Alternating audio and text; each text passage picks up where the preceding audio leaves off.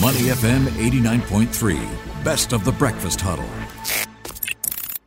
Mind your business with the breakfast huddle, only on Money FM 89.3. Money FM 89.3. Good morning. It's the Breakfast Huddle. Elliot Danker, Bharati Jagdish, and Ryan Huang with you. This company has been in business for 160 years in Singapore. I think that's quite remarkable. Not too many companies last for that long. So you can tell that their fundamentals must be really, really good. We're talking here about City Gas. I think that's a household name already, yeah? Yeah, it definitely is. I mean, you know, those big blue tins. Did you ever, did your parents ever have, you know, now it's all different lah, but did your parents ever have to order, hey, no more gas? Yes. We always had a backup though. So you'll have a backup, and then once you have to go to the backup, you know it's time to order the next two. So very good. I think it was. And times have changed. Yeah, times have changed. So that really does bring back some memories. But now we're talking about things like piped gas, and, you know, you don't really have to worry about the cylinders anymore. Yeah. And innovation really at the heart of all of this, right? Especially when you look at the way Singapore is powered. Recently, the company has transformed, and the company being City Gas has transformed its business and its brand. It's now City Energy. To address the future of energy. Yeah, certainly widening that definition. Yeah, we're not just going to be talking about gas or natural gas anymore, but more eco-friendly options as well in terms of sources of power. Yeah. So this business that supplies pipe gas to over 870,000 homes and business, they're touching the lives of every Singaporean. And we want to talk a little bit about this evolution, you know, from City Gas to City Energy, this new milestone. And that green energy slant as well. Very, very relevant and important these days. To tell us more, Perry Ong is joining us. He is CEO of City Energy. Good morning, Perry. Hi, good morning. Thanks for having me back in the show. Yes, indeed. I was just going to say, great to have you back on the show. I think we spoke to you a few months ago about one of the other initiatives that you had for the community. Right now, you have embarked on this rebranding after 160 years of service as the national piped town gas provider.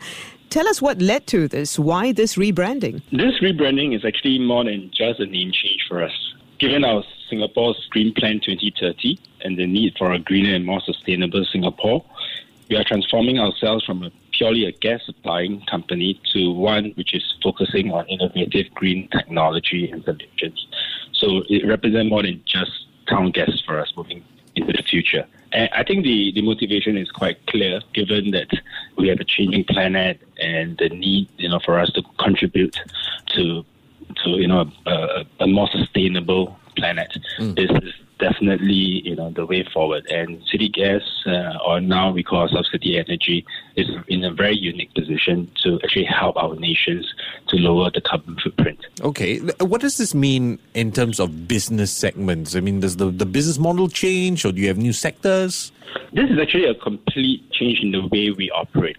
So, as I mentioned earlier, it's more than just a name change. We are actually moving ourselves from just purely selling gas to one whereby, you know, we are offering innovative green technology and solutions. So we are moving ourselves to be a solution company. Okay. And we think there's a lot that we could do on this front to help homes and businesses. Okay, so let's talk about some of those green solutions. What exactly is your value proposition in this arena? Because this has been a rather challenging issue for Singapore, right? I mean, we have limited sources of renewable energy and challenges in terms of getting to zero emissions. What are you doing in this regard? Right, there's a couple of things that we are moving forward. One is that we are going to have this low-carbon IoT-enabled solutions for homes and businesses using a bundle of gas-operated smart appliances that if used collectively, it will help to bring down the carbon footprint, you know, of almost 48%, you know, in homes, for example. So this is something that we are embarking on, and in the coming months, you know, we will hope that more homes and businesses could embrace this IoT, you know, solutions. And over and above that, we're also looking at green hydrogen. Probably unknown to many, City Energy is one of the largest, if not the largest, carrier of hydrogen molecules in Singapore today. And you probably have heard about green hydrogen, you know, as one of the 4 switches in the National Green Plan. So the reason why we are carrying hydrogen is because town gas, about 50% of the town gas mix is actually made out of hydrogen. So we think that we are naturally placed to help in the delivery of green hydrogen by switching the current hydrogen molecules to be green hydrogen. So this is something that we're still exploring. This is still very new, but we all know that green hydrogen is a very ideal form of energy moving forward to power our nation. So this is currently under exploration. The other thing that we also be looking at is just going beyond just towns. I think we all know that our nation has a desire to remove all internal combustion cars from the road from 2040. So in that end, we are also contributing to the nation's effort by going into EV charging. Right, we think we are in a unique position to build vast infrastructure in the private residential space to support the EV cars adoption in Singapore. So we have a couple of many interesting pieces that we actually doing, to pivot ourselves to be a green energy solution company. Very exciting, Perry. And I wanted to expand a little bit on that because earlier part of your answer, you mentioned how you hope that some households or even businesses could take on the IoT solutions. So how do you approach your existing customers now? You go to them and say, we're a energy solutions provider. What will that process be like?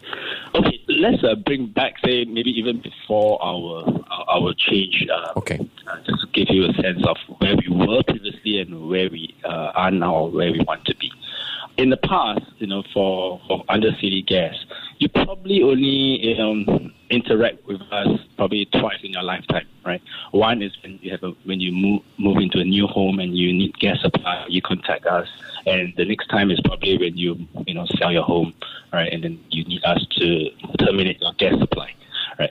But moving forward, as I said, we intend to be a very different company, one that is very customer-centric, home and business-centric. What we mean by that is that the moment you get your keys for your new home, all right, our people will reach out to you, and we will actually share with you that we have this smart home technology that is multi-appliances. So, for example, you will need hot water, right? When you shower, you need a water heaters. You will need clothes dryers, you need a gas hob, an oven, and so on and so forth. So all this will be linked through an IoT system on your smartphone that will allow you, all right, to, if it's used collectively, not only will it lower the carbon footprint for the home because gas being greener, but also, it helps you to improve your lifestyle because, you're able to preset, on your phones. You're able to also have safety features on your phone because given the fact that you could have been living with an elderly parent, and one of the common worry is about unattended cooking.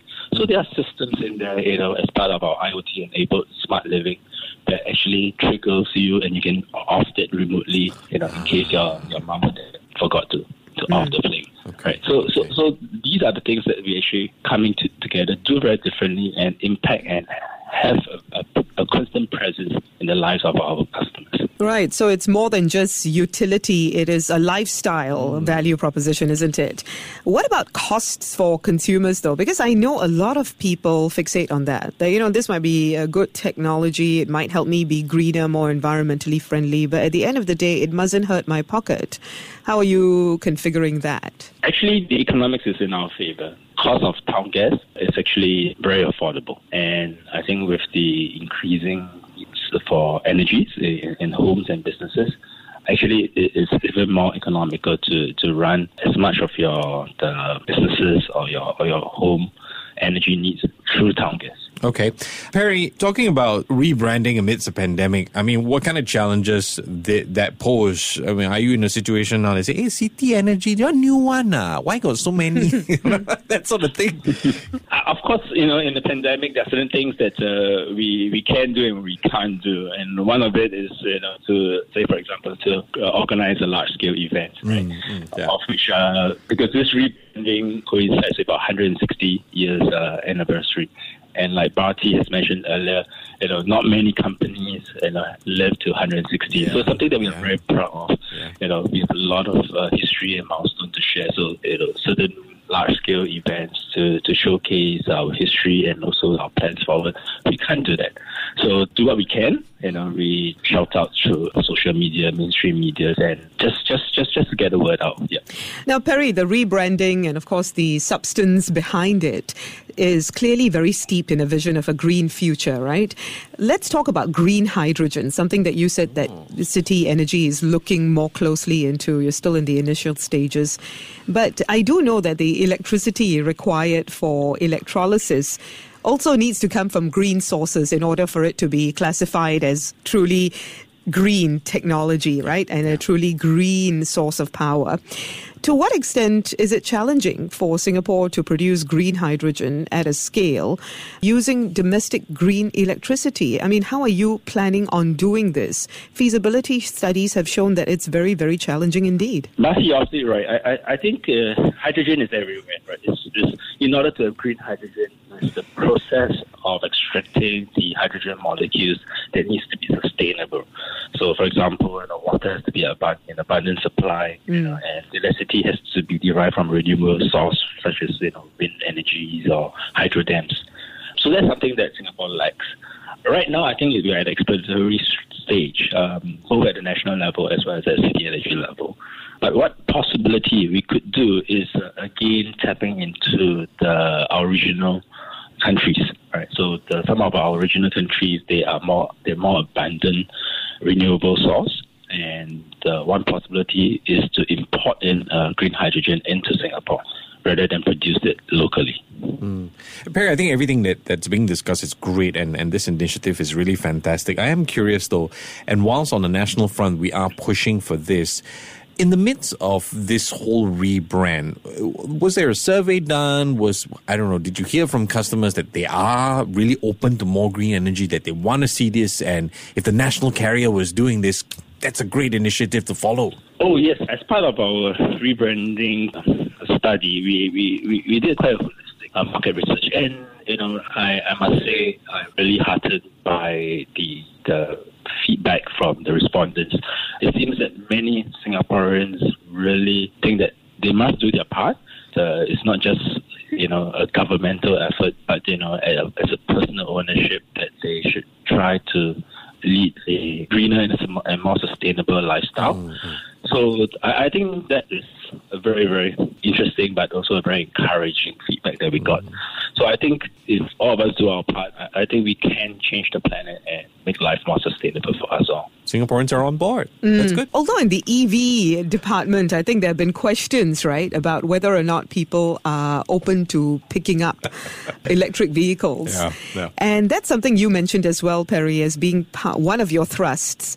How do you think this sector can evolve? How can more people be brought on board the whole electric vehicle push? I think the good thing is that this, now it could be a choice, but it may not be a choice by 2040 for sure. Right? Because I think the government is quite adamant about making this happen. My view is that Singaporeans, just like all adoption curve, you have your early adopters and then you have your laggers and so on and so forth. But given that we operate on a 10 years COE in the system, all right, I think the adoption is likely going to peak, somewhat by 2027, 2028. Okay. That's our hypothesis.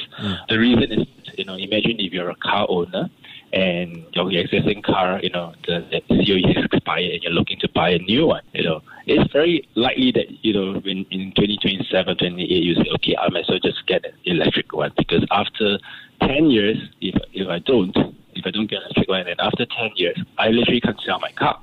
I think Singaporeans is a very pragmatic bunch.